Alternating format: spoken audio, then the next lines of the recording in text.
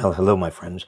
I thought today I'd take a look at what can be done with regard to various things that we have talked about on this page.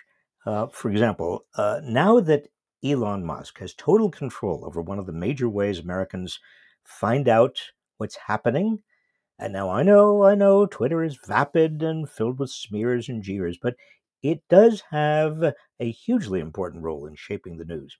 The question is what can be done to establish guardrails against dangerous lies? Musk's Twitter, like Zuckerberg's Facebook and Instagram, functions more like a public utility than a private company. It has public functions, no direct competitors. Elon is talking a good game about what absolutist, anything goes, but that obviously is not going to work. We do need guardrails. Much of the answer, I think, boils down to making Twitter and Facebook and Instagram liable for what users say on their platforms, just like other publishers. In every other dimension of public life, tort law allows people who are defamed, harassed, or otherwise injured by malicious or hateful speech to sue. Now, it's a high bar. Plaintiffs have to establish that the publisher knew or had reason to know that the published material was false and injurious. But even the existence of the possibility of suing has made publishers take some minimal responsibility for what they're conveying to the public.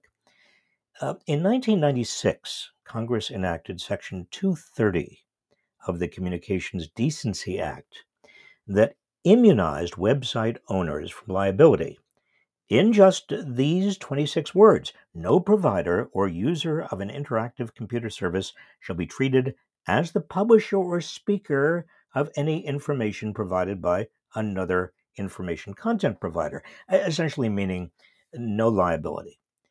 Now, in 1996, Congress could not possibly have foreseen what would happen over the next quarter century, with giant firms like Twitter and Facebook making money by posting incendiary content that attracts lots of attention, lots of eyeballs, and gives them, in return, piles of user data that they then monetize. Even if it facilitates political violence, riots, gang shootings, doesn't matter. I have been talking for some time about the various ways the rich and powerful in our society shield themselves from accountability.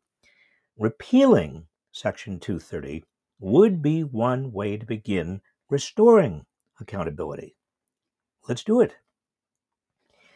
Here's another facet of lack of accountability, I guess you could say, and it has to do with the media, but it's the mainstream media, which continues to mislead the American public about the major cause of inflation. Now, let me hasten to reassure you, ideological blinders are not and should not ever be subject to libel laws, but they do need to be called out. And I'm going to call this one out. A lead article in this week's New York Times by Gianna Smilek and Ben Castleman attributes inflation largely to, as they say, a red hot labor market. The authors write that America's heady pay gains could mean that the Fed has to react even more aggressively to slow down the economy. They quote Mary Daly, president of the Federal Reserve Bank of San Francisco, saying that higher wages can be a feeder for inflation, and Fed Chair Jerome Powell saying the job market is unsustainably hot, that it's the Fed's job to get to a better place where supply and demand are closer together. Well, this is all total rubbish. Smilek and Castleman don't even mention the effects of higher corporate profit margins on inflation. But according to a new report by Josh Bivens at the Economic Policy Institute, over half of price inflation since March 2020, his calculation is just about 54%, is attributable to fatter profit margins. Labor costs account for less than 8% of the price inflation. This is not normal. I've included a chart on this page showing that from 1979 to 2019, profits contributed only a bit over 11% to price growth, and labor costs contribute over 60%. Now, corporate power has built up over a long period of time, but the pandemic driven demand surge has given firms even more pricing power vis a vis their customers.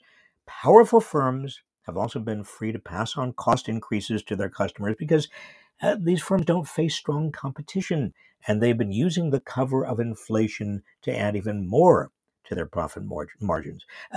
So, what to do? Bivens suggests that a temporary excess profits tax could provide some countervailing weight to the pricing power firms currently have vis a vis their customers. And I agree. Pity that the Times doesn't report any of this.